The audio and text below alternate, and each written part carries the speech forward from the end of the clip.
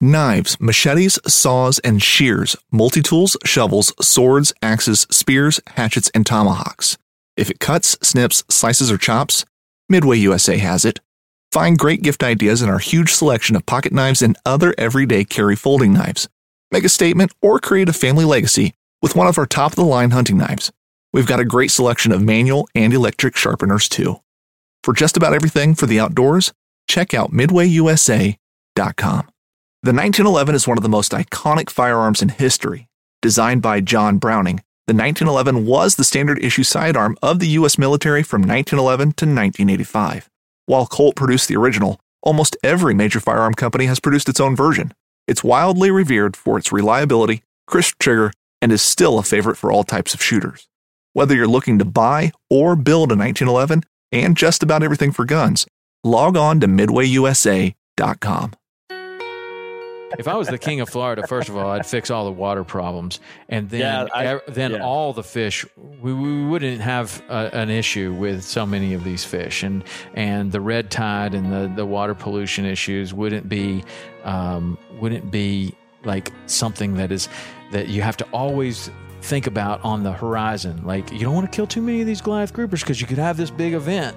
Well, in a lot of ways, we're really, really, really in control of whether that big event happens or not. So cancel everything I said in the beginning. And if I'm the king of Florida, the number one thing is to fix the water issues in Florida and do it quickly and make sure that we have these resources for our grandchildren. And then I think everything else comes after that. And of course, all fish are going to be abundant, and limits can go up on every fish probably.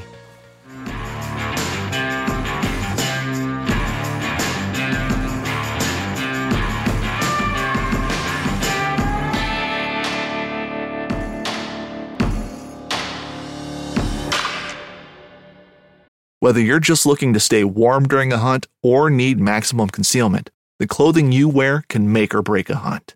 At MidwayUSA.com, we understand hunting clothing has come a long way with more meticulously crafted camo patterns, advanced scent control technologies, and weatherproof options to withstand the elements. Hunters have to wait until their favorite season, but shouldn't wait on gear, which is why Midway USA offers super fast shipping. When you're ready for your next system, log on to MidwayUSA.com. This upcoming concert season will be all about the boots, and Tecovas is your stop for the best in Western style. Tecovas has seasonal and limited edition offerings this spring and summer, including men's and women's boots, apparel, hats, bags, and more. All Tecovas boots are made by hand in a time-honored tradition with timeless styles that are always on trend. And Tecovas has first wear comfort with little to no break-in period. It's hard to find this level of comfort paired with this level of style. Stop by your local Tecovas store, have a complimentary drink or two, that's WCB style, and shop new styles. The smell of fresh leather and friendly staff are at your service. Many stores even have leather custom branding to make your boots truly personalized. And with regular live music and events, there's no in-store experience like it. If you can't make it into a store, just visit Tecovas.com. That's TECOVAS.com. They offer free shipping on all boots, as well as free returns and exchanges, and ship right to your door. Go to Tecovas.com and find your new favorite pair of boots today. What's going on, everybody? We have a great podcast for you today. This is Dale Luganbill from the Full Scale Podcast. He asked me to be on his podcast to talk about Goliath grouper issues and what's going on now. Dale is from Minnesota, Wisconsin area, and so he didn't know a lot about the Goliath grouper, and we went into some detail about why some people might oppose a kill of any Goliath grouper, and why some people might be in support of that. And then we started talking about the water issues that are going on in the state of Florida right now, specifically Tampa Bay. And man, I got to say, I feel so badly for you guys in Tampa Bay. I am so sorry to hear and see this devastation of that fishery. It really, literally makes me sick. And I want to help. I want to do something. Honestly, I don't know what to do other than other than to talk about the problem and talk about some solutions. And one solution, obviously, for many, obviously, for some, not obviously, is to support the groups that do have a voice and are actively doing something to try to remedy the situation. One such group is Captains for Clean Water. And if you don't know Captains for Clean Water, you can go to their Instagram, you can go to their website, simply Google Captains for Clean Water, and you can get all of those resources. And, you know, if you join Captains for Clean Water, give them some money, they can continue to do what they have been doing, which is to bring a solution to these problems, bring education to these problems, not just stand there, point their finger, and scream at the other side that it's their fault. No, we're beyond that. The damage has happened. Now we need to look for solutions. Now we need to look for permanent solutions, ways that we can keep things like this from happening in the future. Don't worry about whose fault it is. Work for a solution. Work towards that solution. And Daniel Andrews and Chris Whitman and the entire staff at Captains for Clean Water, man, I'm behind them 100%. There are no hidden agendas. These are people who lost their livelihood because of a water pollution event and decided that they were going to do something about it. And they're doing a lot. And it is hard work, and it requires some funding, and it requires a staff, and it requires hard work every single day. And that's what they're doing. And so if you want to do something for Tampa, if you want to do something to try to prevent these horrible red tide situations from happening in the future, one such step would be to join Captains for Clean Water.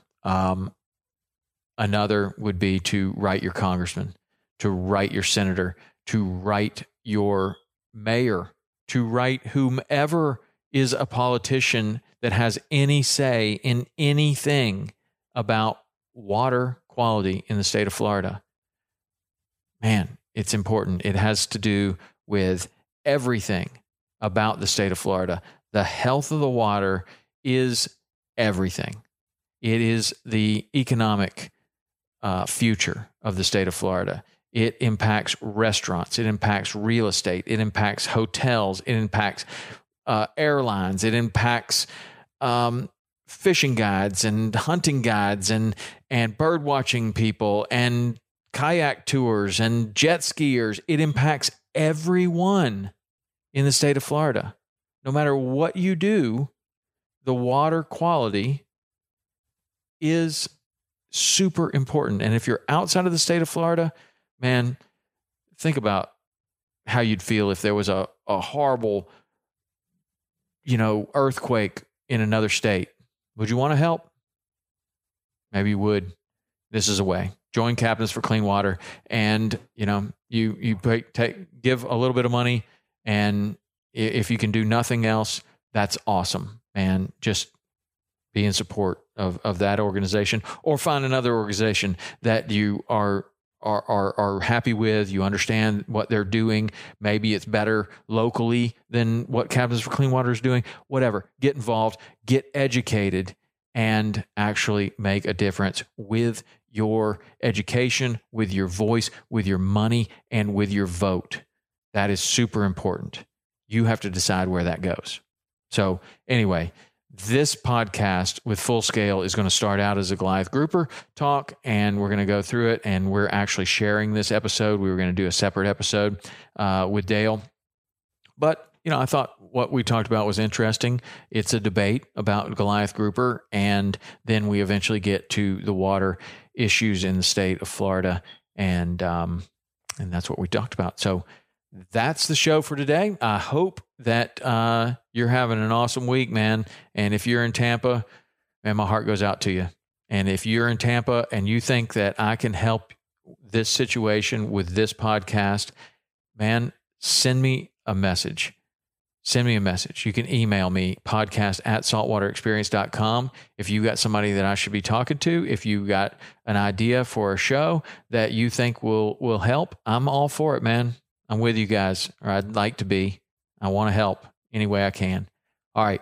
That's the show. All right. We'll see you next week, or stand by for an awesome show. That's the close. See you next week. This is just the beginning of this awesome podcast with Dale from Full Scale.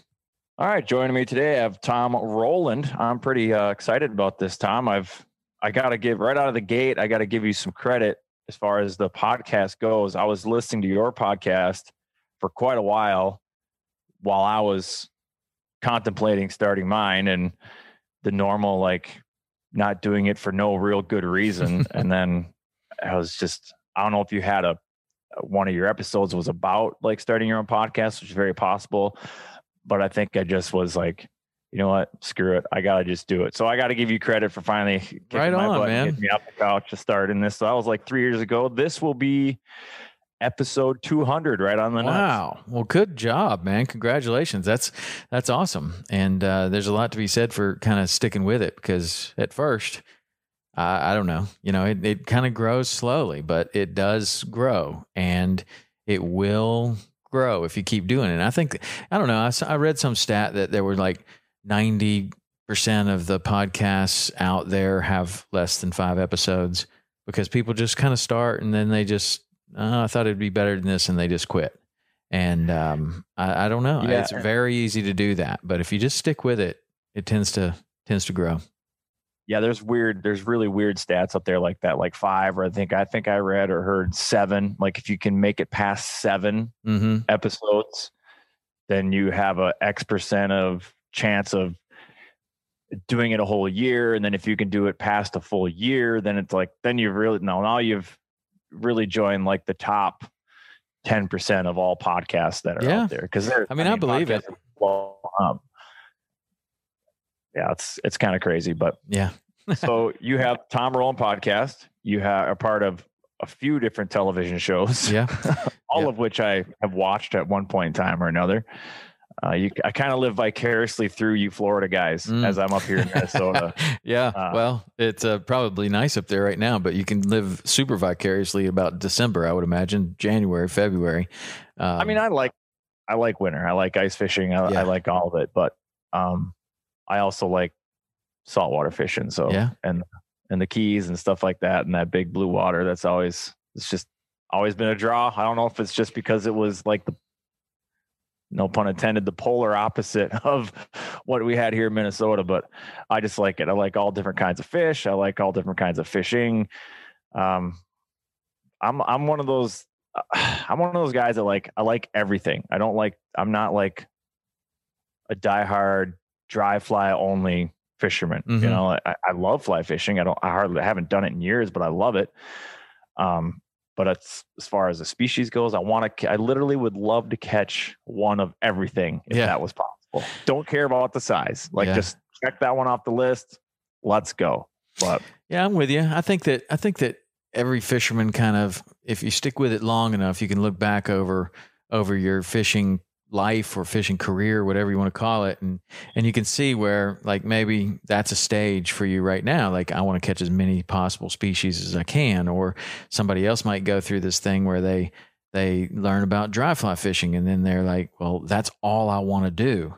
And then you do it for a while until you're like, oh, well, maybe I want to try something else now, or some other door opens, somebody shows you a new technique, and you're like, oh, streamer fishing's pretty awesome, and then that's all you want to do. And really, in order to get good at any of it, you do have to have kind of those periods where you do that particular thing a lot. Otherwise, I mean, that's how you get good at anything, right? Like, you just do it a lot. And right. Well, everybody goes through these different stages. Right. Your current episode, I believe you have a master fly tire. I think I haven't listened to it yet, but I got the notification that it was live as of this morning. So that's probably what I'll listen to as I do work today. But yeah, I get exactly what you're saying. Like, you can do all of it, but then everybody's different as far as what aspect of it grabs them. And then they want to master that thing, or at least master it to a certain level before they move on to the next thing. And I have definitely done that throughout my life. I've gone through like, all right, this summer I'm going to target big flatheads on the river, or this year I got to work on deep jigging for bass, or whatever the thing might be. And as much as I like catching big fish, a lot of times that doesn't really enter into it.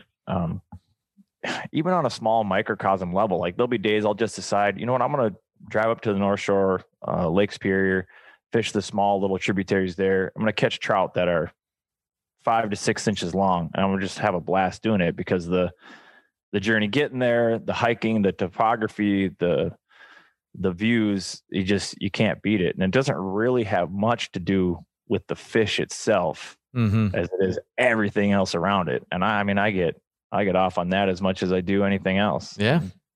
It's because you're a real fisherman. Like you well, you like it, you know? I mean, you can tell. Like it's like, I don't know, like the more you get into fishing, it seems like the less it becomes about the fish. Like, I don't know. There's certainly stages, like we were talking about, stages of your fishing career, fishing life, where it's all about the fish. But then as you mature a little bit, you get older, you get more experience, then it's like, well, yeah, of course I want to catch, this giant fish that I'm after, but it's really more about, I'm just thankful to be here, man. I'm just thankful that I have this opportunity. I'm just thankful that, I can do this. And if we catch one, we're obviously going to do everything we can to try to catch this thing, but I'm happy. Like, you're just happy doing it. Right. And bringing other people into it too. I mean, that's the other thing. As far as guiding is concerned, I get way more enjoyment if somebody else catches a big fish than if I catch a big fish. Love catching big fish, especially when I'm by myself, or my brother and nephew. I like catching the big fish if they're with me. But anybody else, literally anybody else, I hope they catch the big fish or they catch the little fish. Like that'd be cool. With that said, like when I go down and check stuff off. So my brother lives in South Carolina. I get down there about once a year. I'd love to get down there more, but life gets in the way. And we go red fishing out there, and we fish for all sorts of stuff. But the one year we trailered his boat down to Islamorada in the Keys. Mm-hmm. Stayed down there for a week. That was a ton of fun. And we got a guide for the first day on our boat, just kind of show us the waters, which was super invaluable. Our goals during that trip were to catch tarpon and a Goliath grouper, neither of which we really ever fished for. We got sidetracked with all sorts of other stuff. So our guide kind of, among showing us like, the where to travel and how, and, the hazards to look out for and stuff like that. With him that day, we targeted like snook and cubera snappers, which I don't think we caught either of those either. Caught a bunch of different kinds of snappers and kudas and whatever else, but it was a lot of fun. I'm pretty sure I had some cubera bites, but it was,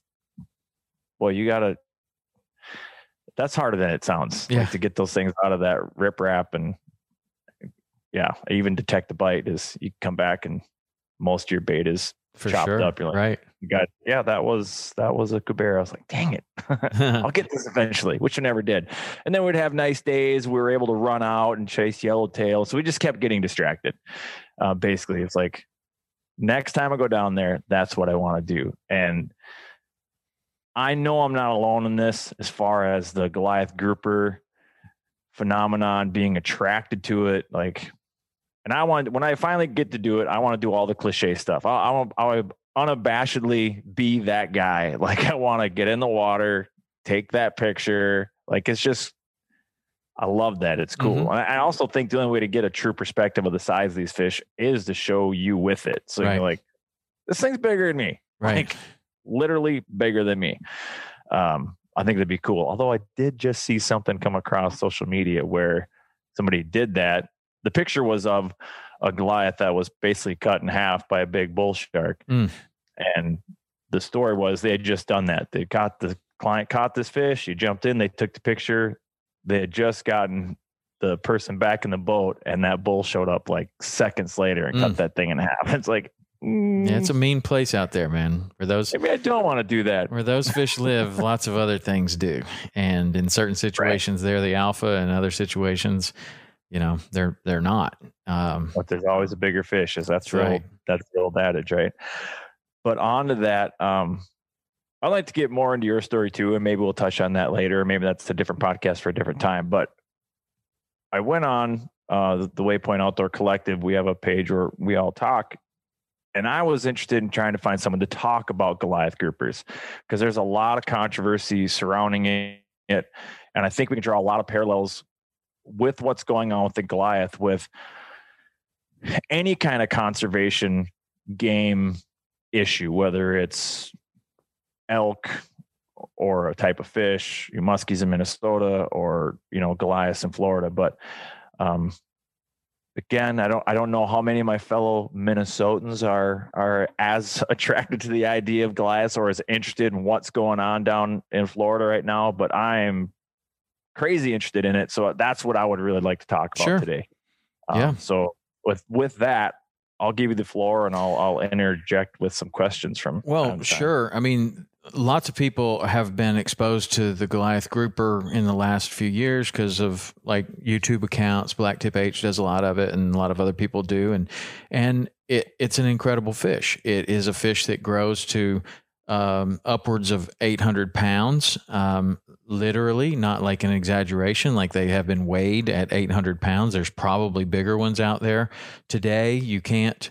They are protected. You can't take them out of the water. You can't harvest them. So you look at a fish and you go, oh, that thing looks like it's 1,000 pounds. Well, maybe it's 600. I don't know. It's huge. It's bigger than you. In a lot of cases, it might be bigger than the boat you're fishing in. It's a massive fish. So having that fish out there is really cool. Like that is really cool that those fish are out there, that they are very healthy and thriving, because it wasn't always the case.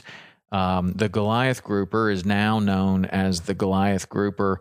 Not too long ago, it was known as the Jewfish. So maybe people have heard about a Jewfish or Goliath grouper, or maybe they're confused between the two. Like what?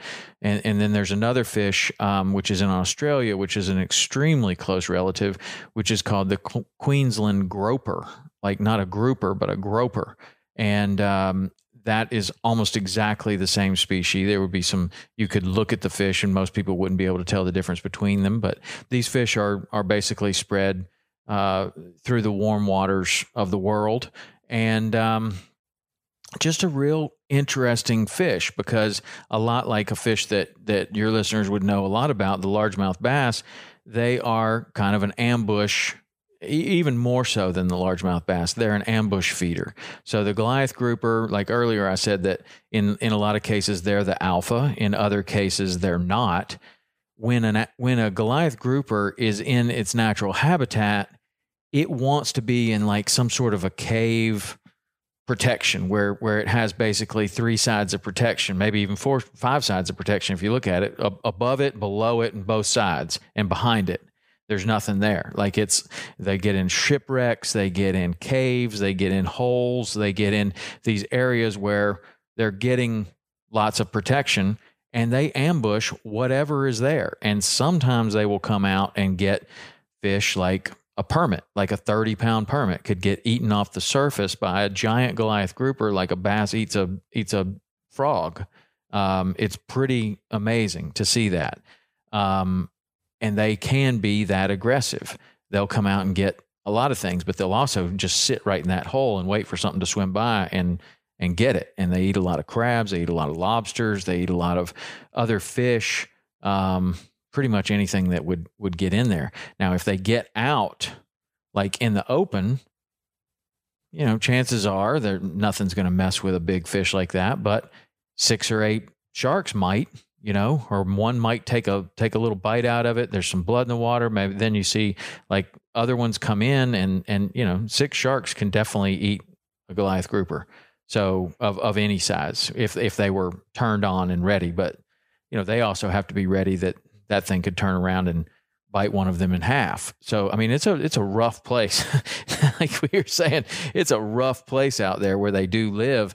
And, it's I don't know. It's cool. In my world, I'm glad that fish is out there. I'm glad that it's available to catch.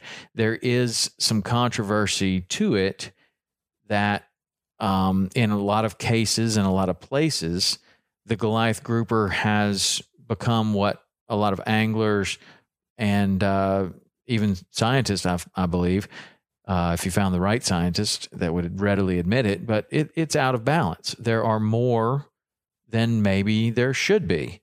As an angler, you're looking at it and you're going, well, I haven't caught a yellowtail snapper yet. Like I've hooked 20 and I'm losing every single one. Maybe you're losing them to sharks. Maybe you're losing them to Goliath. Sometimes you actually hook the Goliath and can fight it all the way to the boat. And yeah, that's what ate your fish. And that's what's been eating all of your fish.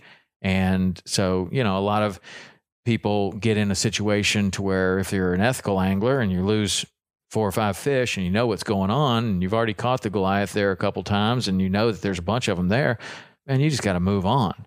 So it gets to be kind of a pain. Like you can't fish there, even though the fishing's great, even though you're having a fantastic day, every fish you hook is going to get eaten. And so you got to kind of say, well, what am I trying to do here? Like, am I trying to feed the Goliaths? Is this ethical? Like, at some point you just kind of decide, and it's the same with sharks. I mean, the sharks have gotten incredibly out of control in Florida. Now, I don't know. You hear about this worldwide decline of sharks, but it's not happening in Florida. The shark population is the most I've ever seen, the most everybody I know has ever seen in the Florida Keys, up the state of Florida. I mean, everyone is saying, my God, like whether you're a spear fisherman, whether you're an above the water fisherman, a snorkeler, whatever, there are more sharks than there's ever been. And there may be a spike in this area and a decline in other areas, but fact is it seems to be out of balance. Right. So, yeah. And I think you bring up a good point. It's like a species as a whole, or in this case, I mean, a family of fishes, of sharks can, someone can go and say sharks globally are on the decline or have declined. But locally, that's not necessarily the case. And like when I was saying, like, as you're talking, my brain is just drawing all these comparisons to what we have going on here in Minnesota with wolves. I was about to say reintroduction of wolves, but we never reintroduced them. They've always been here. In fact, when they were extirpated from the rest of the lower 48, northern Minnesota always had a handful of wolves because they can come and they can cross, once Lake of the Woods freezes and the Rainy Lake freezes, that's the border between Minnesota and Canada. They can can come back and forth as they want to, and they want to be here. So one of our things is like, someone can say the wolves are recovered. Well, wolves are recovered where? Because one of the arguments that they use against it is, well, they were historically in Iowa. Well, Iowa doesn't have any wolves, so therefore they're not fully recovered. Yeah, well, the topography of Iowa today is not suitable for wolves. Where it is suitable for wolves, they have returned. And in some places, and arguably, much like what we're talking about here, from what people are seeing, anecdotal reports, the farmers that live up there, deer hunters, they're like, there's so many wolves and I hardly ever see deer anymore. Without getting too deep in the weeds on the wolf thing, I like to draw that comparison to make it analogous to anybody and whatever their particular issue is. But back to, say, sharks or even the Goliaths, it's, there can be, just like you said, there probably is more sharks down there than there ever have been because of the protections. And in a way that's great. Sharks are cool. I like sharks. I hope they're always on the, I guess I can't say landscape, the waterscape, the aquascape, if you will. But how they impact other species, the whole environment, sometimes those numbers have to be managed. And you have to you can't look at the big picture sometimes. Sometimes you got to look at the small picture. And I think that may be, from somebody who doesn't live there, what's going on with the Goliaths as well. So for somebody to say, well, they haven't been fully recovered. Well, they have here in Tampa or wherever you are. Exactly. So you have a couple of things going on. First of all, you have several species that elicit this emotional response too. Wolf is one of them, to where, some people really have a fondness for them, and maybe they never go outside. They just like to know that they're out there, and that's cool too. I like to know that wolves are out there, and that's great. I mean, when I started guiding in Yellowstone area and Jackson, Wyoming, and that was before the reintroduction of the wolves out there. And today it's a much different place. Personally, I like knowing wolves are there. I like having a chance to see them when I go to the national park. But if they got so overpopulated that other wildlife was not there or in danger, then you have to look in that small area. And sometimes when it comes to a wolf or a shark or maybe even the Goliath, people have an emotional attachment to that, and they don't even, or a grizzly bear is another example. I mean, there are more bears out west than I've ever seen. It's crazy how many bears there are, and a lot of people say that there should be some sort of a season on the grizzly as well, and it elicits this emotional response right away from people. Oh, grizzly bear hunting? No way! Like, people remember when the grizzly bear was a species that was severely threatened, and some people would argue that it's severely threatened now, but other people that walk through Yellowstone National Park all the time are telling you, no, they're not severely threatened. 30 years ago, I came here. I never saw a bear. I saw 7, like on this small little hike. It's like this is a different place than it was 30 years ago. So with the Goliath grouper specifically, the scientists have looked at this like we're talking about and thought, okay, well, maybe it is time for some sort of harvest. And it has been proposed in 2018. There was a proposal to allow the killing of 100 of them. And it was going to be on some sort of a license thing, to where you could buy a license for around $300. I think it was, $300.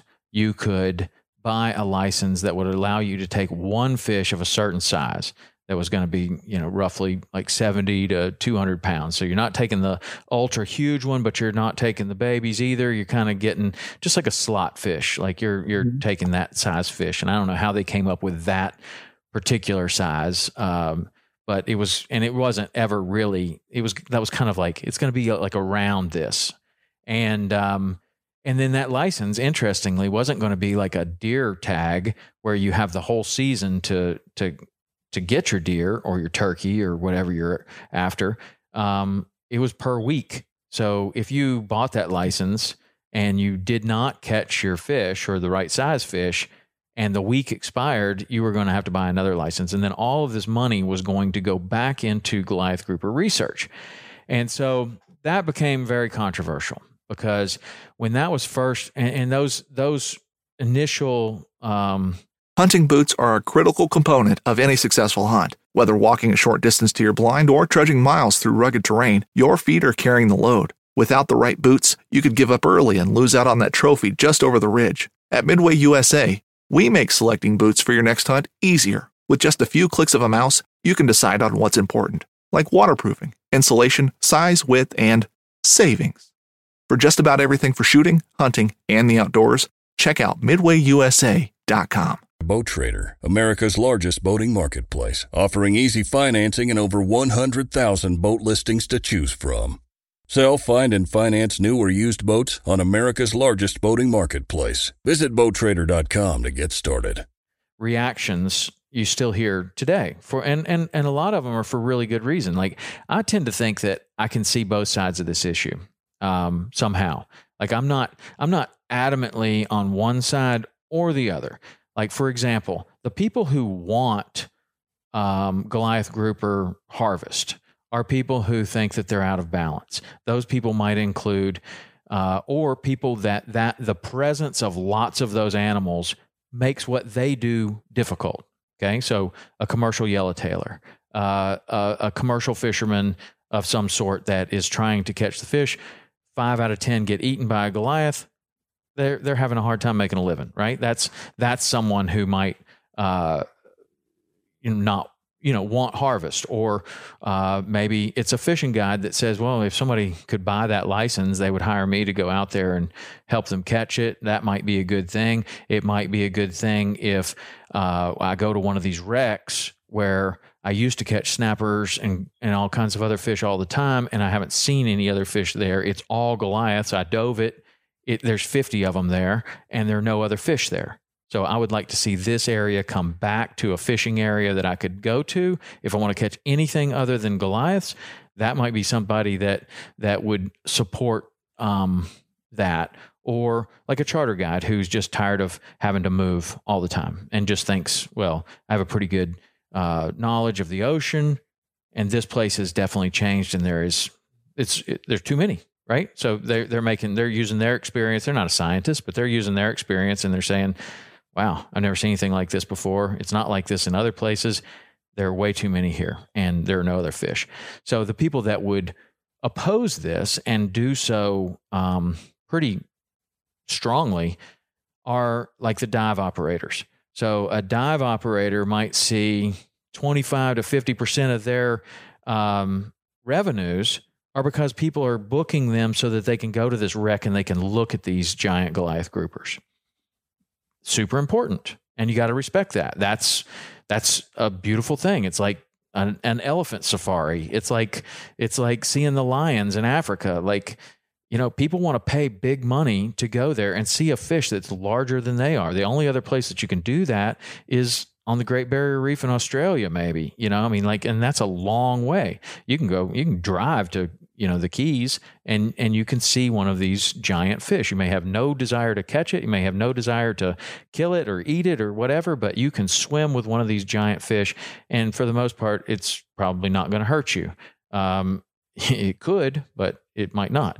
So you have those people, you have the photographers. The Goliath grouper is an incredible species for photography, because basically if you can find them, it's just going to sit there. You can get real close to it, and it will make a drumming noise that will scare you away if you're not used to it. And if that doesn't scare you away, you might get bit. Your camera might get bit. Something might get bit, and these things don't mess around. I wouldn't get that close to one.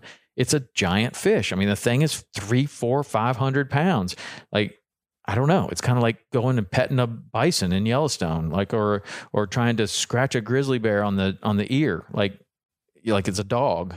Like, probably not a good idea. So anyway, those guys, the YouTubers and stuff, it makes for a great video. TV shows, anybody that catches one of these things and is doing it in front of an audience, it's a great fish for that too. So I can see both sides. I can see that, yeah, there may be too many of them, but I see all the benefits of having them all over here. Now, there's another couple of reasons that people are opposed to beginning a harvest for them. Now, when you're talking about 100 fish over the state of Florida, that is very, very minimal. Like, I don't think that it would have any impact, but what it would do is it would open the door to, okay, now you allow 100, next year you allow 200, next year it's 500. I don't know, but that's what some people are saying, that as soon as you open that door, then it's easier to push through. Now, what happened in 2010, we had a cold front that would make you and your audience laugh, because it wasn't really that cold. But I heard about this. In the state of Florida, if it gets 30 degrees down around Miami and stays that way for a week or two, like what happened in 2010, it got really cold, kind of like what happened in Texas this year. Like, you have this freak cold that comes through, and it doesn't just blow through, it goes through and it stalls and stays there, right? So the Goliath grouper is a fish that, for the most part, the first 6 or 7 years of its life, it's going to live in somewhat shallow water under the mangroves, and eat crabs and lobster and small fish. And it is not a fish that's really fast. It's not a pelagic fish that like a tuna or a bonefish or something that can leave. Its mechanism for protecting itself is to get in a cave, right, and stay there. So when it gets really cold, they may go to an area that's 15 feet deep. That may be the deepest water within miles. And if it gets so cold that 15 feet of water is not survivable for them, they just die. And in 2010, we lost a very, very significant number of fish. Then right now in Tampa Bay, you have this horrible situation of red tide, and I feel terrible for these people over there, man. I mean, there's this red tide that they're having in Tampa right now is horrible. And some people say that it's natural, but it's not natural, in my opinion. It is supercharged. Maybe the red tide is natural, but then when you have effluent and nutrients coming in from Okeechobee and all sorts of other places, everything from stuff people put on their lawn to cutting down mangroves so that they can have a nice looking seawall. All of that stuff makes a difference, and you don't get the filtration that we used to have. You have more nutrients, more fertilizer, more everything going into the water so that when you do have one of these events, now it's on steroids. It's supercharged. It's horrible. It might have been a small cloud of red tide, and today what they're dealing with is dead fish as far as you can see. And some of those are Goliath groupers. Some of them are large tarpon. Some of them are, the majority of what you're seeing are small bait fish as far as you can see. But all of those fish were fish that didn't know how to get out of this area. And you can see the same thing that happens with the cold weather. They have whatever survival instinct they have is to go to a channel, whatever, because that is usually good enough for one night of cold weather. But when it lasts for 2 weeks, stuff starts dying. Snook die, bonefish die, Goliath groupers die. And after 2010, we would go to the mangroves, and I would, while we're fishing for baby tarpon or snook or whatever, you'd see the Goliaths go by. So I got the idea, a long time ago. I'm like, well, we catch those, man. Like, these guys come down here and they're bass fishermen. The biggest bass they've ever caught in their life is 11 pounds. And there's a 25-pound largemouth bass sitting under the mangroves. Like, people would want to catch that, like, sure, and they do. And especially if you're using the right tackle and you can see it and you throw under there, it's amazing. It's an incredible fishery. And after 2010, you go back there, 2011, 2012, 2013, 2014, you're still not seeing any under the bushes. You're fishing to these areas that you used to, and they're none there. They're none there. And now they've started to come back, but that is a big opposition to allowing the harvest of Goliath grouper, is that is an impending thing. Red tide is an impending thing. And I can see that argument too. Like, look, we may be overrun with these things right now, but you never know what's going to happen. And if you allow the killing of 5,000 of these things, and then we have an event, now we're back to like 1960, where these things were really in critical danger. So nobody has a crystal ball. Nobody can tell you what's going on. And that's why I kind of don't take one side or another. I see what the scientists are saying. I see what the dive operations are saying. I experience what the commercial guys are seeing. And like, I don't know what the answer is. I think it would be perfectly fine to harvest some, and certainly that money would go into good use of trying to get, more research on that particular fish, because if it's not a food fish, typically you have very little research on it, right? So like a tuna, there's lots of research on tuna. It's a massive food fish. It's a huge moneymaker, right? But when it comes to bonefish or permit or tarpon, that's why you have organizations like Bonefish Tarpon Trust, because no one else is studying these fish because nobody cares, right? It's not an economically viable fish other than catch and release, right? So you have to have some sort of a conservation group funded by individuals who care for whatever reason. Maybe it's that they're bird watchers and these are beautiful birds and they just like looking at them. I don't know. Bone fishermen, they like to catch these fish. They like to see that there are lots of them. Permit fishermen, same thing. Tarpon fishermen, same kind of thing. But those fish don't have an economic value as a food fish. So you're not getting government studies on that. And the Goliath is a similar thing. You used to. Jewfish sandwich was like, really? That was, yeah. I mean, that was a big deal. Like now you see grouper sandwich, but it used to, I mean, that in the Keys, you go get a Jewfish sandwich and they could get one of those 500-pound fish. You know how many sandwiches they could make out of that? A lot, That's a big sandwich. Yeah. Your air fryer is going to have to, you have to get one of those old containers and turn that into an air fryer. That's huge. But like you, I can see both sides of it because, in a way, I'm an environmentalist, not like in the way that, like when you say the term environmentalist, I think the image that conjures most people, especially if they're a sportsman, is, a tree hugger, hippie. They don't want any hunting or fishing of any kind. But I think every sportsman is also, at least at some level, a conservationist. I don't know. I mean, if you ask me, I think that the sportsmen, the hunters and fishermen, with a self-imposed tax on everything that we buy for hunting and fishing, we are the ultimate conservationists. We are the ultimate environmentalists. We are the ones that actually are paying attention to the numbers and not just looking at it. And then we're also the ones who are actually contributing financially to doing something about it. Like, I don't know. I mean, yeah, you can have an environmentalist that doesn't hunt or fish and can be effective in what they do, but I don't know, man. Hunters and fishermen, we put our money where our mouth is. Like you want to protect something, well, we are actively doing it by purchasing hunting and fishing gear, and that's a self-imposed tax that goes back to things like boat ramps and law enforcement and habitat and all of that stuff. So I mean, we're on the same page, but don't forget that, we are doing a lot as hunters and fishermen. Oh, I agree. You kind of jumped to the point I was building up to. Sorry, man. I shanghaied it. No, I was trying to build this narrative by like covering all the bases, but you saw exactly where I was going with that. But what I was going to say is, like, I can see both sides, the conservation side and the recreation side.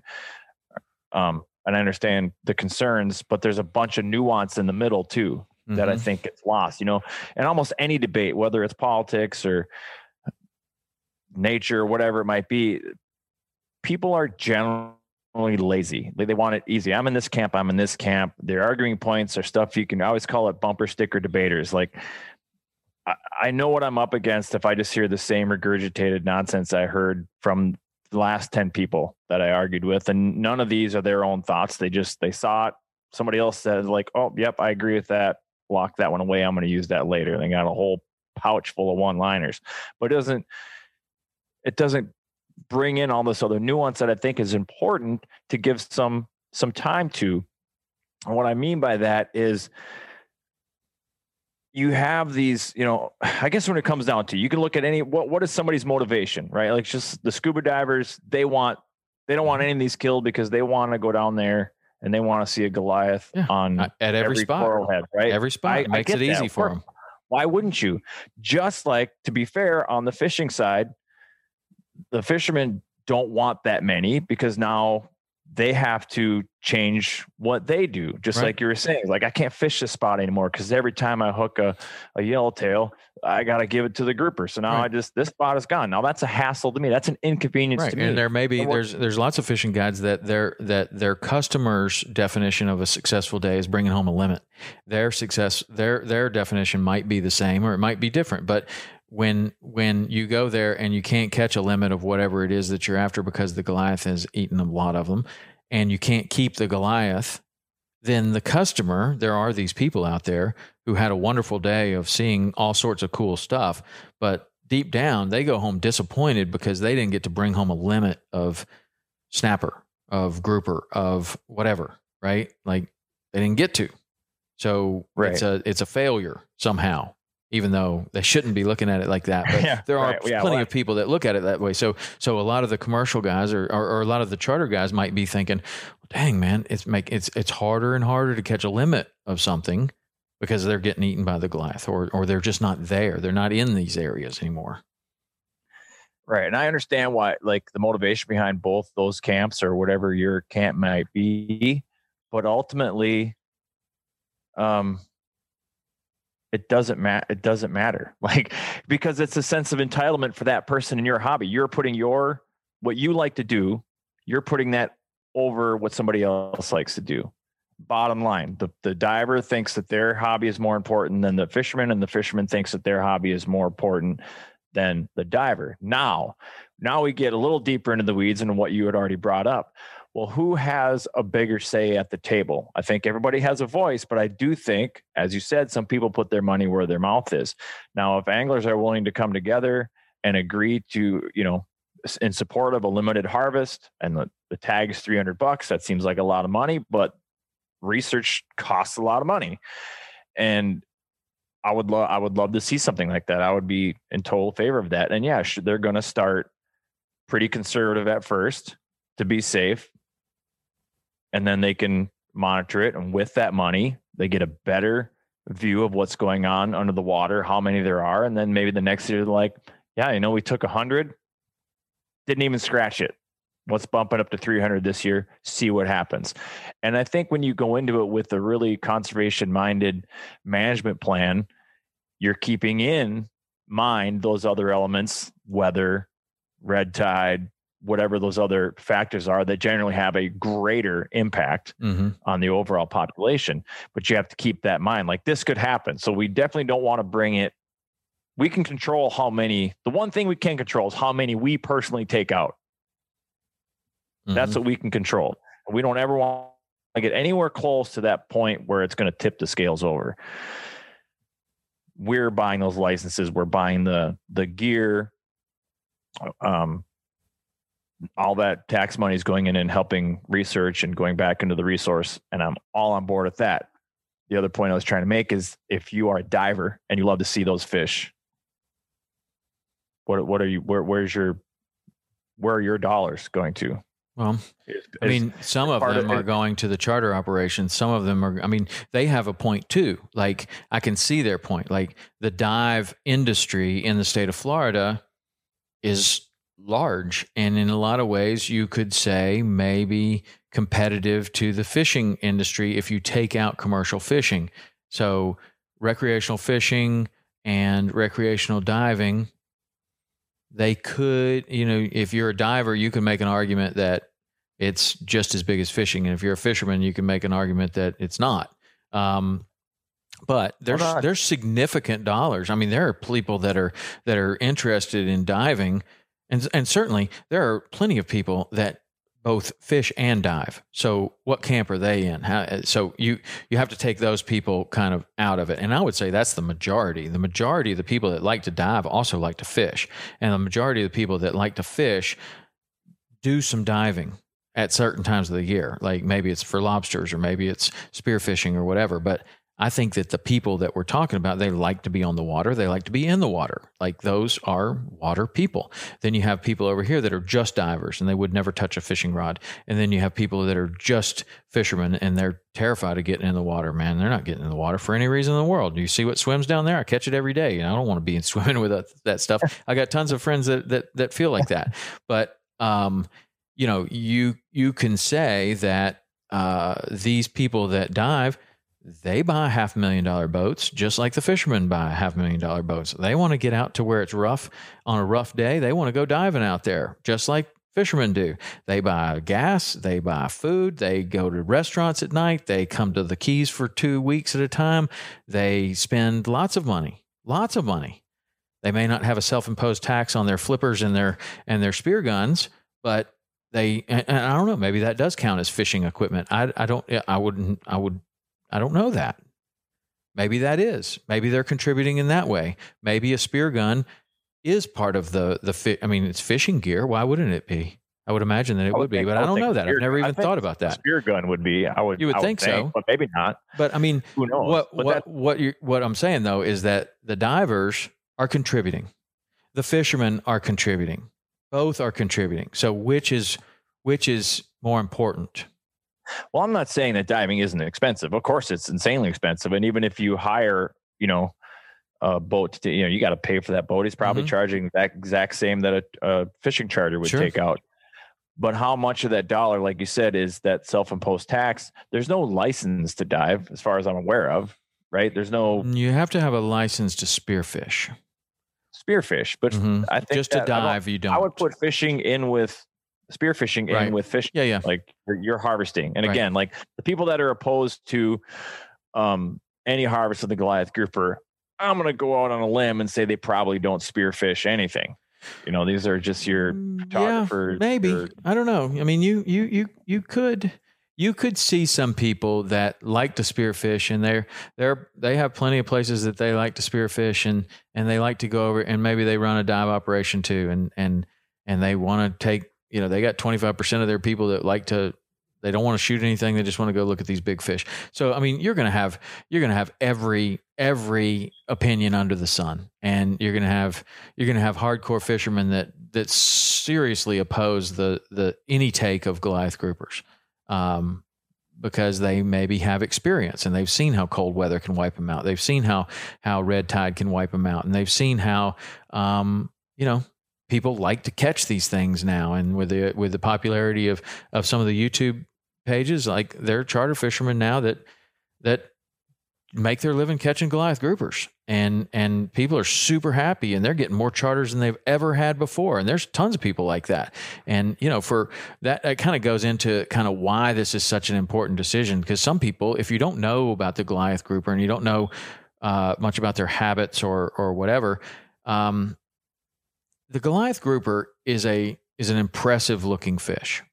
It is a very, very large fish, as we have talked about. It's interesting looking. It's mottled. It has all kinds of colors on it. It looks like a dinosaur when you bring the thing up. It's got a mouth literally that you could fit a beach ball in, like not a basketball, but a beach ball would go. A pumpkin would go inside of its mouth. Like this thing it's an impressive fish to catch. Now, is it a difficult fish to catch? Not at all. In fact, it is probably one of the easiest, outside of just the physical ability to get the fish to the boat, which requires heavy tackle and strong line and some technique, and you have to know what you're doing, and it can run you back into the wreck. But of all the fish we fish for, a big Goliath grouper is probably the easiest fish to catch. They didn't get that big from being picky. Right. They eat a lot of things. But the other thing about them is that, like, when we want to go permit fishing or bone fishing or tarpon fishing, these fish move. Where you found them yesterday, you might not see a scale there tomorrow. And they move, and they move based upon the sun and the wind and the clouds and the barometric pressure and the tides and everything. Sometimes the salinity of the water, everything changes these things. A Goliath grouper, you might go to a wreck that's in 14, 15 feet of water and you can see the bottom. And every time you go by that wreck for the last 2 years, you've seen the same fish on the same end of that wreck. Or it seems like the same fish, right? It's a big Goliath grouper. There will be a Goliath grouper sitting on the edge, whether it's the same one you've seen for 2 years or not. Sure. It will be one of similar size and shape and color, and it looks exactly the same. So what that means is if you are commercially harvesting these, and there are generous limits, like there were in the 50s and the 40s, where you can go to the Keys and you can look on the restaurant walls and you can see these pictures of people that have a dozen giant Goliath groupers behind them and a couple in the pickup bed truck, in the bed of the pickup truck. And, they're, kind of an Ernest Hemingway type picture where you got the guy in the khaki suit, and, he just caught all these fish. Right. And you can see those pictures all over, and it looks incredibly impressive, and it would do very well on social media, and you'd get tons of likes and shares.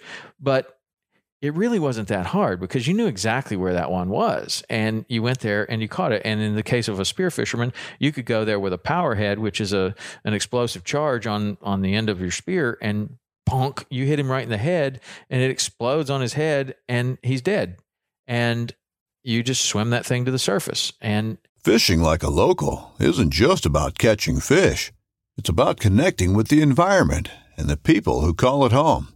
It's about hearing the stories and traditions that have been passed down for generations and sharing unforgettable moments with the people you meet along the way. Fishing like a local is having an experience that stays with you forever. And with Fishing Booker, you can experience it too, no matter where you are. Discover your next adventure on Fishing Booker. So the decision about harvest and opening the door to this is not the same as like if you said, okay, well, we're going to allow, 2 more bonefish to be harvested this year per day. Well, you still got to catch them. Like that's hard unless you're allowing nets or something like that. Right. Like, I don't know. I mean, I'm not for the kill of, not really necessarily for the kill of bonefish. But like that's a hard fish to catch. Most people aren't going to catch them. And so to allow a couple more for most people that aren't even going to catch any or don't even have any interest to catch any, that's different than opening the door. And this is some people's argument. That's different than opening the door and saying, go kill them, and it would be kind of like, I don't know, what's a species that is just like in everybody's yard? I don't know, maybe turkeys these days. Like what if all of a sudden people are like, man, there's too many turkeys and we're going to allow you to hunt them with rifles. And if you could hunt a turkey with a rifle, I mean, my God, you could sit away 300 yards away and you could just pick them off in the middle of a field, one after another. So that's kind of the situation is like, what if all of a sudden the debate was there's way too many turkeys and we're going to allow people to take 6 per day with a rifle this year and we'll see what happens. Well, you probably know what's going to happen. I mean, people are going to take 6 per day. There's not going to be any turkeys left, right? It will happen. Right. And so people with experience on the Goliath grouper and people that have been fishing since the 50s and the 40s, and they've seen this thing go up and they've seen it go down and they've seen cold weather kill them. They've seen red tide kill them and they've seen power heads kill them and they've seen people overfish them and bring a 400 or 500 pound fish in for no reason. Nobody eats it. It just goes to waste. Like some of those guys might be opposed to it of just out of experience. Like, we've seen this before. It's probably better just to leave them alone. I don't know. Well, it doesn't have to be an all or nothing thing. And I think, that's what the limited harvest part comes in. As far as the people that are opposed to it, they often jump to, they use their arguments, like crazy hyperbole. And it's like, if you're going to kill one, they think you're going to wipe them all out. And again, drawing that analogy, this is very similar. Like there's so many similarities here between that Goliath debate and the wolf debate in Minnesota right now, because with wolves, we have, I went down the rabbit hole and I looked one time because I did an episode about it. And it's like Minnesota. And one of the facts that I think is just kind of crazy is Minnesota has more wolves than all of the Western states combined. And they have hunting seasons out there. Wisconsin just had one last year and they went pretty conservative. I think it was 200 animals. And of course, now I got to call out some of the sportsmen because you're supposed to like self-report. You had so many days to report your tag. And this is not hearsay. People literally did this and they were told like, hey, if you shoot one on the first day, don't report it till the very last minute. Otherwise they'll shut the season down sooner. So they went over quota. So now all the people that are against the wolf hunt are calling it a massacre. They went way over their quota, which is true. And those hunters, I believe, have to take the brunt of the responsibility, especially because they sure seems like they intentionally did that because they're the ones that like demonize the wolf from their perspective. However, that number 200 was set extremely conservative on the overall Wisconsin population. So even though they went over quota, they didn't even scratch the population. And we know that looking at what it is now, even after they went over quota last year, the packs are fine. Like there's no big deal. And somehow the state of Minnesota has by far the most wolves of any state in the lower 48, and we still don't have a season on it. It's just, it's kind of crazy. So going back to the Goliath thing, it's like, I understand how people are cautious to even crack that door open a little. Another thing you can make analogous to is duck and goose hunting, waterfowling. Like every year they take the surveys, they see what's going on with numbers, and then they adjust that year's season as needed. Right. So if and what we found with research is that it is stuff like weather factor when it comes to waterfall numbers. Winter leading up to it, you had a big cold snap. Like we don't get to have it this year because X amount of Goliaths died naturally, but that doesn't mean we won't have one again the next year. This is all dependent upon what we see, and that comes back to those dollars. That means you're going to have more research. You're going to have people looking into it every year. This isn't a one and done. It's not a set it and forget it kind of thing. You know, there's a little bit of a difference, like with the duck and goose, though. That like you can go to a flyway where you know typically they're migrating over, and one person can sit there and stare at the sky and see tons of ducks and geese. Like they should be flying over, and there are none. Right? Like that's pretty telling. But with the Goliath grouper, a lot of times you got to actually go to a particular site, get in the water and dive it. And you're only going to be able to, one person is only going to be able to do that. Maybe 5, 8, let's just say it's an incredible day. You got a dozen different sites.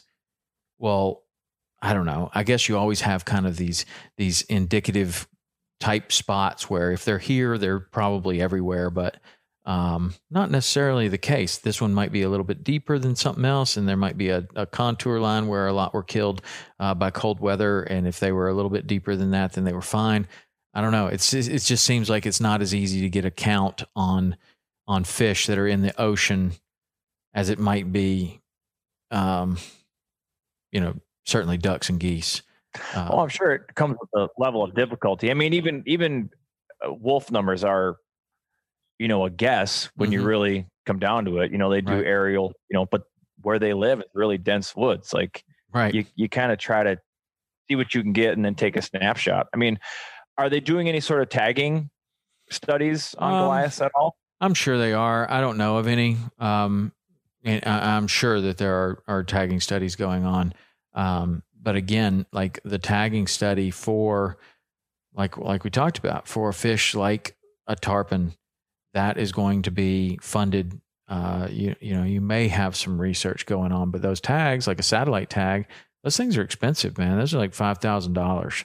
So, it's one thing if it's a government study done for food, and it's another thing if it's a fish like a Goliath grouper. Like at some point, there are going to be financial restrictions to what you can do.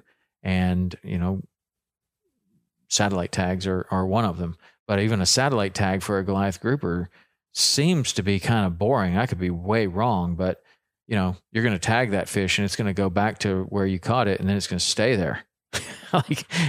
You can see that it's alive. But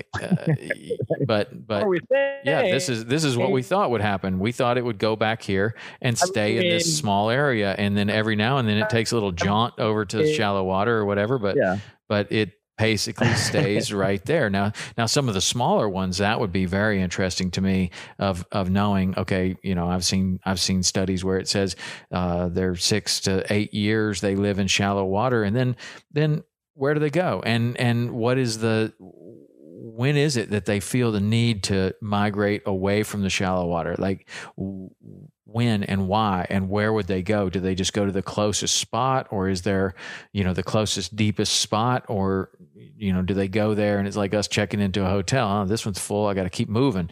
And, then they go to the next one. And if there's no place for them there, then they keep going and keep going and keep going. But that would be actually more interesting to me as an angler, for the tagging studies. But I don't know about the tagging studies. I mean, I've never caught one that's tagged.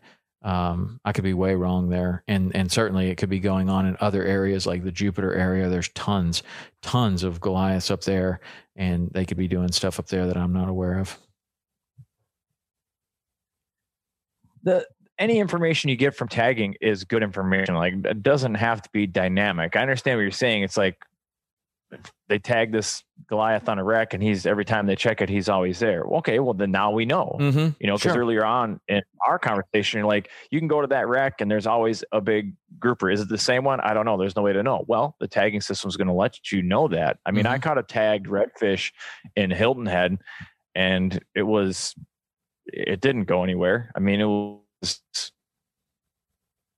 the redfish, and at least that redfish and Hilton wasn't traveling very far. It was at a reasonably. How long of a period was it between? It was a waste of time to tag that fish. No. How long a period was it between tag and recapture? I don't. Well, it was tagged. I think it was a few years. It was tagged as a pretty big fish already. I think when I caught it, it was 38 inches. I think it was tagged at like 36 or something. Mm-hmm. So it wasn't.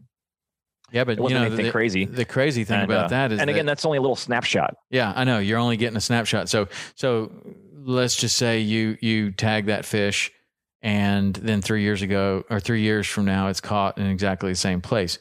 Well, you still don't know that in the meantime, it didn't travel all the way up to Maryland and then come back and then down to the Keys and then back up. And it just spends that time of the year in that area. I mean, so that tells you something, but there's also a lot of things that it doesn't tell you.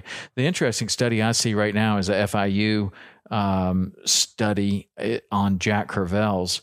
And, Jack Crevalles are a fish that get caught all over the place. And there are a lot of tagging things going on with the Jack Crevalle and recapture of the fish because a lot of people, you catch them as bycatch when you're red fishing or when you're tarpon fishing or whatever. So I think a lot of them are getting recaptured. And it's showing way bigger movement than I certainly thought that they did. I kind of was like, oh, the Jacks are here and they live here and they probably don't go very far, but no, they go real far. And they look like they're built for distance.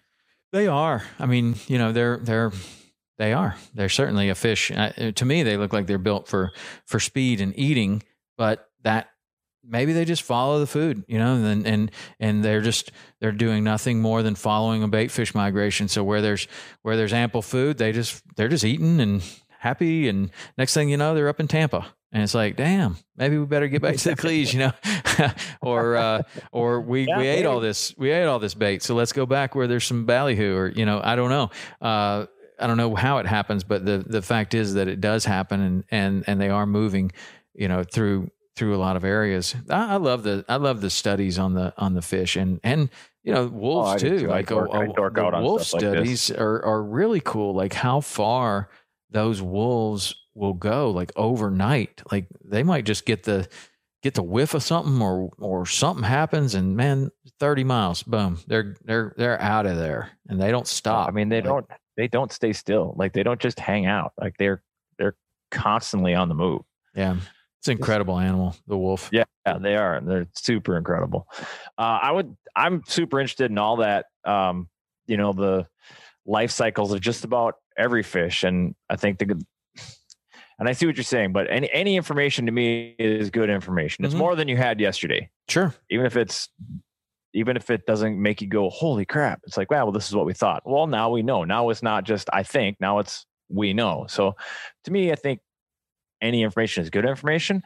And the more people that get involved, the more voices you have at the table, the more dollars that go towards that research, you're going to get, people are going to innovate. They're going to find ways of, or even if it's just a small group of researchers that dedicate their life to the Goliath grouper, they're going to study this part of it. And it's like, okay, well, we've learned what we can learn about this part. Now we're going to study this part. And that might be the young ones in the mangroves and, when and how do they make their transition? There's only one way you're going to find that out, and that's to spend money on it and go look at it. Right. I mean, seems simple enough, but we have to do that. And that'll give us a snapshot. But all right, well, we've gone over an hour on Goliath groupers. Well, I don't know if we're any further along with the debate than where we started. Well, if you're a king of Florida, what would be your solution? What would you do? Me?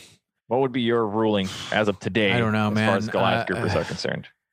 I'm certainly not a scientist, and I don't have any scientific data to prove it. But I do believe, I do believe strongly in our right to fish, and I do believe I think in some situations, and probably in the 60s, it was probably exactly the right move to just close it and put a moratorium on taking any Goliath groupers. It obviously worked, right? But I think that when the numbers are up, and you can see that, and science is supporting that having a mechanism to get money back into the research is very advantageous to the overall health of the species, so that we can do tagging studies, so that there can be at least one researcher that all of this data goes to, that can organize it and make some sort of a there's got to be somebody that's in charge of the Goliath grouper. So maybe 100 licenses at $300 a piece is enough to establish an office and put a researcher in charge of all of that, to where any data that it comes in about Goliath grouper, even if it's data that is collected while you're studying other fish, can go there, and then that can become, part of this file on the Goliath grouper, and somebody is actually managing it and making it their life's work. That would be, I think, a very good thing. I think that is where hunting and fishing can contribute the most to conservation, is to create financial resources for something like that to happen. So if I'm the king of Florida and the Goliath grouper population is what it is today, I'm saying open it up on a very conservative level to allow people to take a fish of a certain size determined by science, that would be the best size to take for spawning reasons, a certain time of the year. So you don't want to take those fish in spawning time of the year. You want to take them outside of spawning time of the year where they've already spawned. So maybe it's after the spawn, and allow somebody to pay a lot of money. And you know what? There are people out there that would probably pay $10,000 to kill one of those giant Goliath groupers and have it mounted in their office. And okay, good. We need that money and we need that research. And it doesn't seem like it's going to be, I don't know. I mean, that's what I would say. For as much as this term gets it has a lot of negative connotation to it, trophy hunting, I think it can be applied to this. If it wasn't for trophy hunting, a lot of these big game animals in Africa would have no value. They're a detriment. Most people that live there, they destroy crops, and lions are killing goats and everything else. Again, that's another deep rabbit hole I don't really want to go down right now. But to compare it to this, it's like, if you had a very limited harvest, but you charge a lot of money for it, and I get some people are going to be like, well, then it becomes a rich man's sport, and that's not fair. Again, looking at the big picture, don't demonize that aspect of it. Well, I mean, be thankful that you have somebody that's willing to spend $10,000. Right. A rich man's sport, like one fish. Yeah, if a rich man wants to spend $10,000 to kill a Goliath grouper, that benefits everyone, because that, if done properly, what we're talking about, if that money goes back into research, and that research is done for preservation of the species and for protection of the species and for trying to determine what an allowable catch per year is, then it seems like that's a good thing. And, it doesn't have to be a rich man. Somebody could save all their pennies, and that's the one thing they want to do in their life, and they pay their $10,000 and they can kill that fish, and maybe the only $10,000 that they have. But I don't know. Somewhere along the line, you've got to dedicate some resources to it. You gotta get the money from somewhere. Yeah, and I think that I think a conservative harvest is fine at this point. And I would be in favor of that. And if I were the king of Florida, I think that that's what I would kind of advocate for. Well, you wouldn't have to advocate for it. You're the king. If I was the king of Florida, first of all, I'd fix all the water problems, and then all the fish. We wouldn't have an issue with so many of these fish, and the red tide and the water pollution issues wouldn't be like something that you have to always think about on the horizon. Like, you don't want to kill too many of these Goliath groupers because you could have this big event. Well, in a lot of ways, we're really, really, really in control of whether that big event happens or not. So cancel everything I said in the beginning. And if I were the king of Florida, the number one thing is to fix the water issues in Florida and do it quickly and make sure that we have these resources for our grandchildren. And then I think everything else comes after that. And of course, all fish are going to be abundant, and limits can go up on every fish probably. But water, if they don't have the right water to live in, that's why we have the, and we haven't talked about this, but the Captains for Clean Water, that's pretty much what they're trying to tackle, right? Right.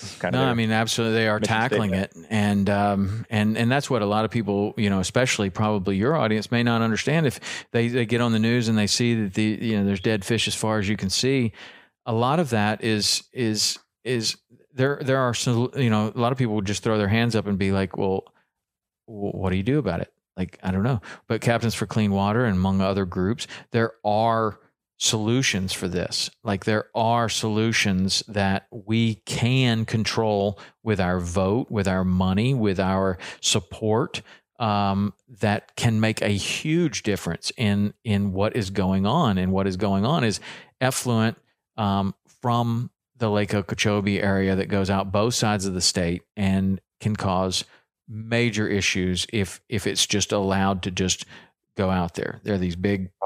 I've seen some big videos when they're releasing those waters, and it's just like looks like toxic green sludge. It's crazy. It's not good. So if there are plans that water could be cleaned up before it's sent down the river and into the ocean, to where all of those toxins hit a hot area of water with lots of life in it, and it just explodes into this toxic red tide or black tide we've had, which that was the real weird one to me. Nobody knew really what it was, and killed all kinds of grass. And if the grass dies, then the fish die.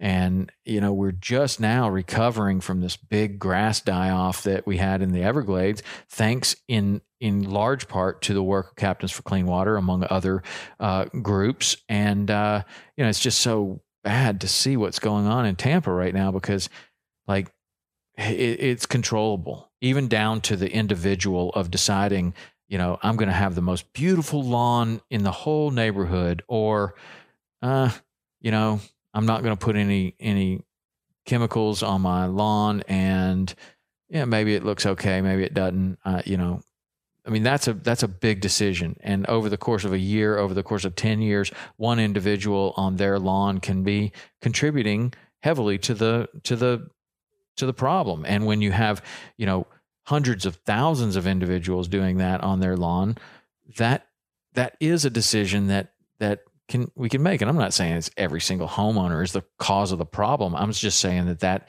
is a contributing factor. And when people, throw their hands up and go, what do you do? Red tide's natural. Well, maybe that is the case, but red tide at the level that we're seeing it right now does not seem to be natural. And it seems to be supercharged by the choices that we're making every single day. Yeah. And I think a lot of people lazily will throw just blame climate change. Well, it's warmer. Well, that could play a role in it, but I think a bigger factor is what you say is like the nutrients. Like, what are we doing that is exacerbating it? And we have the same thing in Minnesota here. I mean, it doesn't affect salt water, but people that fertilize their lawns, you get a rain, like it's doing right now, runs off into the water. A lot of that fertilizer runs off. Now you're fertilizing the lake. Right. Warmer water in the summertime, you have these giant algae blooms. Well, they're paying for everybody. Fishermen don't like it. Recreational boaters don't like it. That's how you explain the water problem of Florida to people that have never been to the state of Florida or never seen the beach. You did it in a microcosm of what Florida is, a small lake that everybody's putting nutrients in, and then it warms up and you have this giant algae bloom. That's no different really than what's going on in the state of Florida, just on a much, much bigger level. And with greater impact. With much greater impact. I mean, who should be interested in these type of issues? Like, well, obviously fishermen and charter fishermen and divers and all of that, but man, everybody else who wants to go to a beach that's littered with literally millions of dead fish. It stinks. It's gross. You don't swim in it. You can hardly breathe because the air is I mean, you can hardly breathe. Like, you hear people say that, but when you experience it, you're like, man, something's affecting my lungs. Like, there's something wrong. Well, and you go inside and you're like, oh, I feel okay now. And you walk back outside, you're like, damn, something's in I don't feel good. Well, it's red tide. And what you're feeling is, multiply it by 1,000. That's what these fish are feeling until they just die because there's no oxygen there. And it is, I don't know. It's an issue that I just kind of got behind, because instead of just seeing people complain about it and throw up their hands or just get pissed and start pointing fingers at the other side and screaming and shouting, I saw a group, Captains for Clean Water, actually come to the table with solutions and education of, look, this is what's going on. This is how you can help. And it is not a lost cause. And when I saw that, I was like, man, that's something I can get behind, because I don't like seeing people just point the finger and screaming at the other side. Like, it's your fault. It's your fault. It's you. That pushes no one forward. When someone comes and they have a real solution, and all it takes is awareness and money and a few people to work their ass off to get it done, man, that's something I can really get behind. And then the reward is the way it should be for our great grandchildren. Like, that's the reward. It's like, you're not going to get like money or anything like that. You're going to get the health of the fishery and the health of the beaches and the health of the air and the health of the state of Florida, the financial, the economic, the natural. All of that is wrapped into the water issues in Florida. And, if the water issues in Florida are healthy and we can create healthy water, then we can worry about this Goliath grouper debate. And then we can worry about whether there are too many sharks.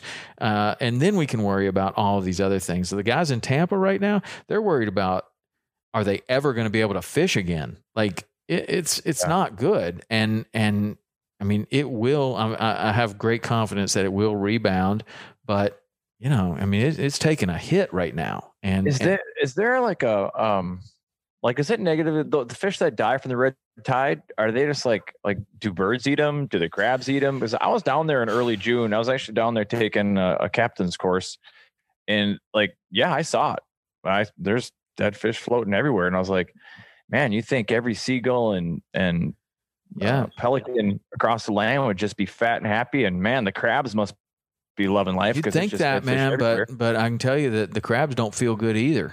Like, this stuff, it's not like if a fish dies in healthy water and goes to the bottom, the crabs tear it apart, right?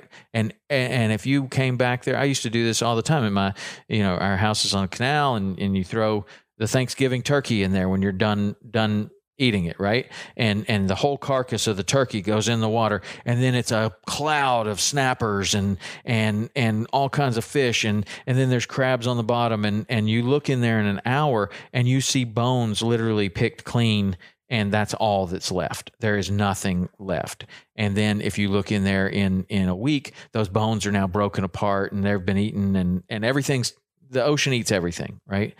But not in the case of a red tide. And there's too much. Like, there are not enough crabs in the world to eat the amount of dead fish that there are when you have a red tide occurrence. Like, yeah, I'm sure some crabs are eating that. Some seagulls are eating it, but the seagulls don't feel good either.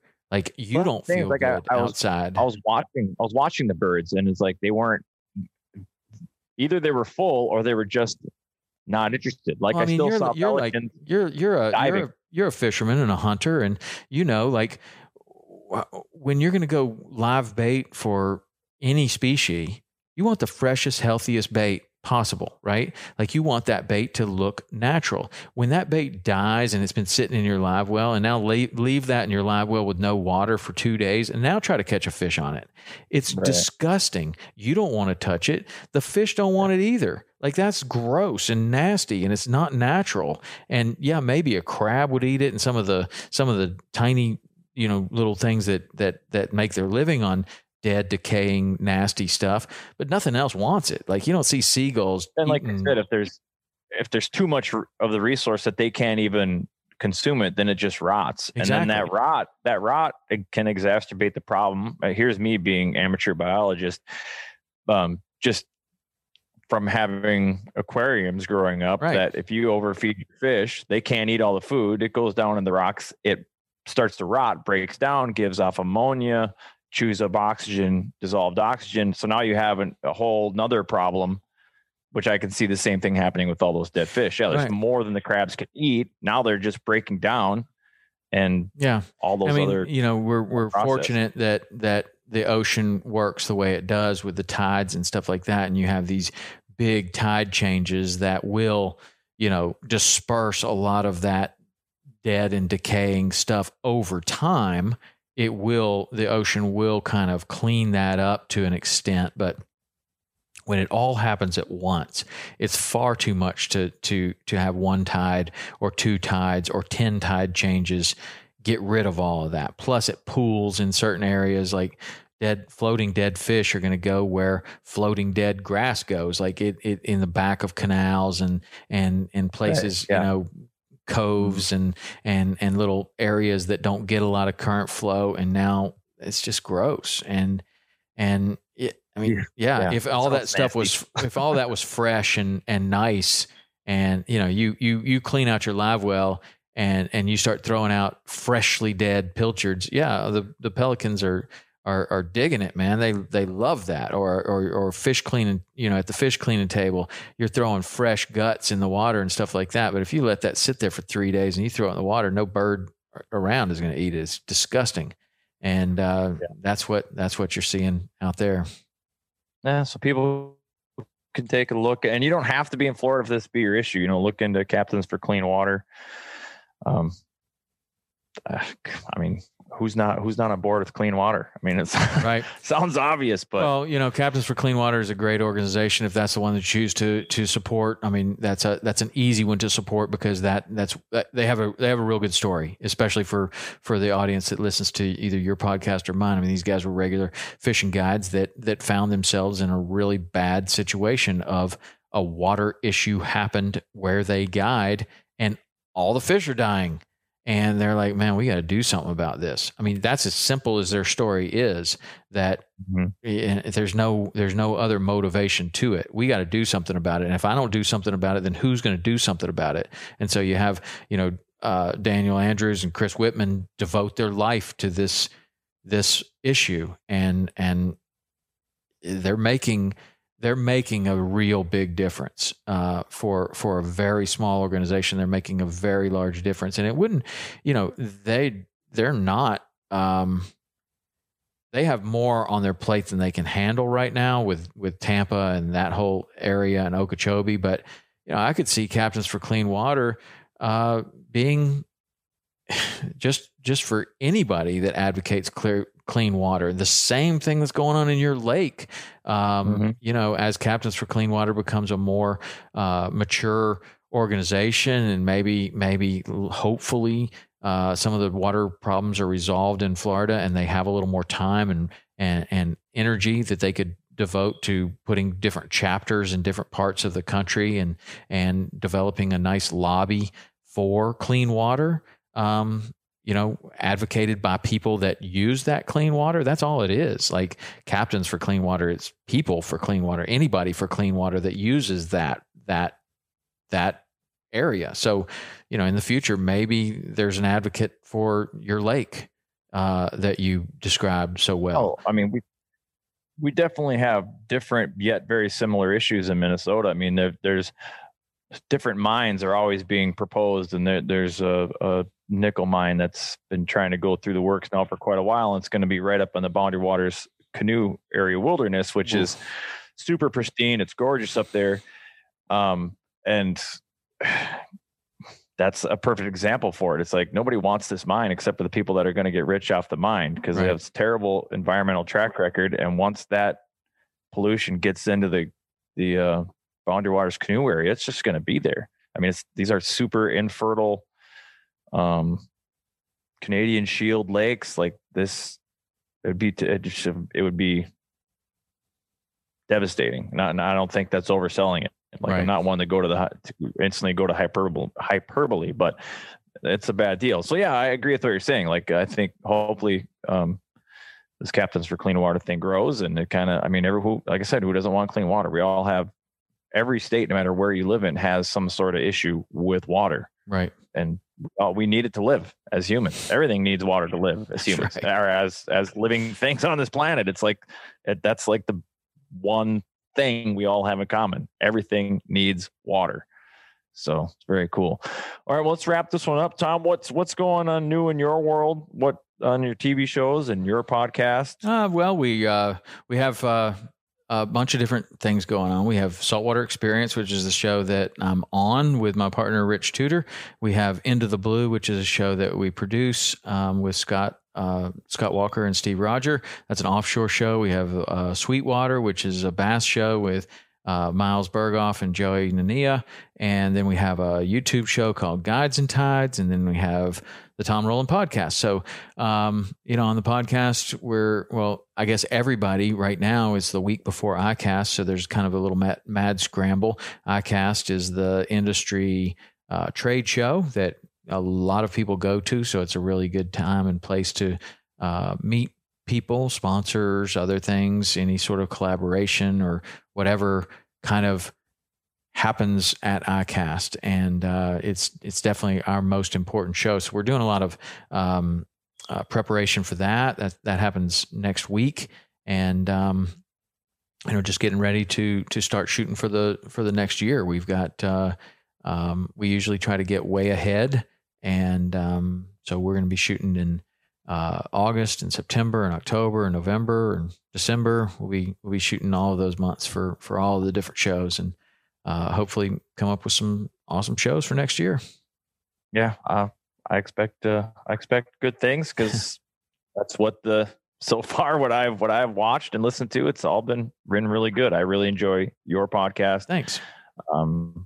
Yeah, it's very good and motivational. I think that's great. So that's as good as place as any to end it right there. Right Tom, on, thanks again for coming on. I appreciate you having me.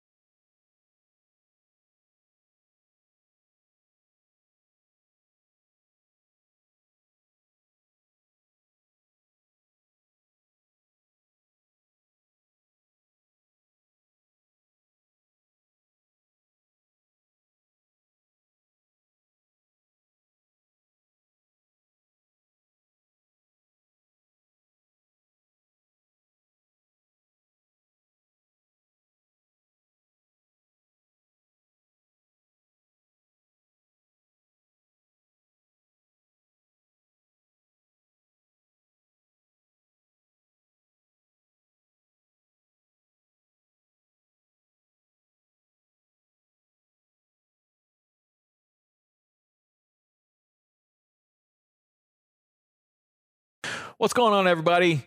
We have a great podcast for you today. This is Dale Luganbill from the Full Scale Podcast. He asked me to be on his podcast to talk about Goliath grouper issues and what's going on now. Dale is from Minnesota, Wisconsin area, and so he didn't know a lot about the Goliath grouper, and we went into some detail about why some people might oppose a kill of any Goliath grouper and why some people might be in support of that. And then we started talking about the water issues that are going on in the state of Florida right now, specifically Tampa Bay. And man, I got to say, I feel so badly for you guys in Tampa Bay. I am so sorry to hear and see this devastation of that fishery. It really literally makes me sick. And I want to help. I want to do something. Honestly, I don't know what to do other than to talk about the problem and talk about some solutions. And one solution, obviously, for many, obviously, for some, not obviously, is to support the groups that do have a voice and are actively doing something to try to remedy the situation. One such group is Captains for Clean Water. And if you don't know Captains for Clean Water, you can go to their Instagram, you can go to their website, simply Google Captains for Clean Water, and you can get all of those resources. And, if you join Captains for Clean Water, give them some money, they can continue to do what they have been doing, which is to bring a solution to these problems, bring education to these problems, not just stand there, point their finger, and scream at the other side that it's their fault. No, we're beyond that. The damage has happened. Now we need to look for solutions. Now we need to look for permanent solutions, ways that we can keep things like this from happening in the future. Don't worry about whose fault it is. Work for a solution. Work towards that solution. And Daniel Andrews and Chris Whitman and the entire staff at Captains for Clean Water, man, I'm behind them 100%. There are no hidden agendas. These are people who lost their livelihood because of a water pollution event and decided that they were going to do something about it. And they are. They're doing a lot. And it is hard work, and it requires some funding, and it requires a staff, and it requires hard work every single day. And that's what they're doing. And so if you want to do something for Tampa, if you want to do something to try to prevent these horrible red tide situations from happening in the future, one such step would be to join Captains for Clean Water. Another would be to write your congressman, to write your senator, to write your mayor, to write whomever is a politician that has any say in anything about water quality in the state of Florida. Man, it's important. It has to do with everything about the state of Florida. The health of the water is everything.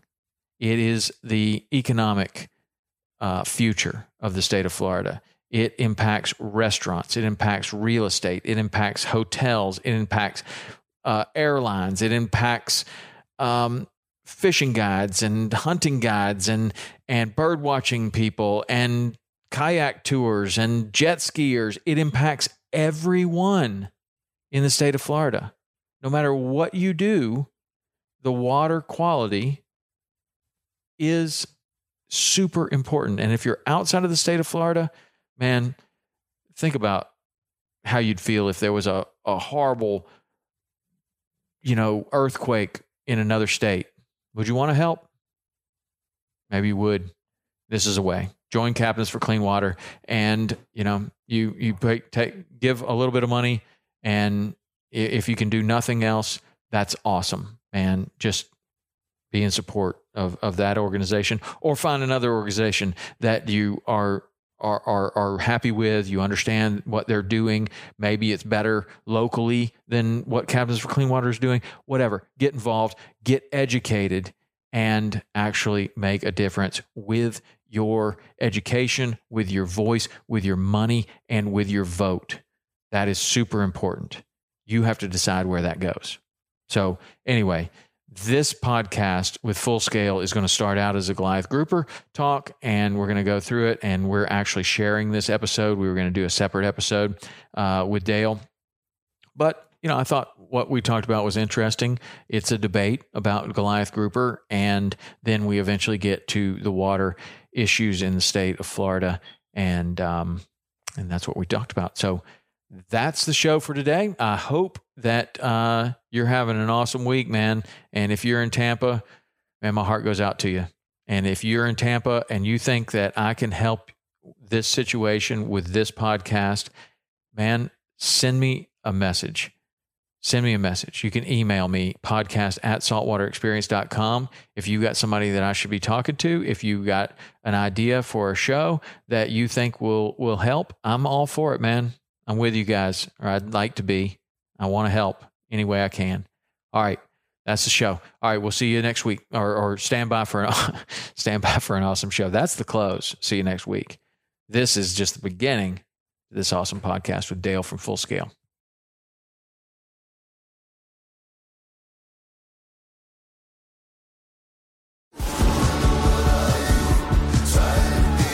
Pursuing wild game in wild places.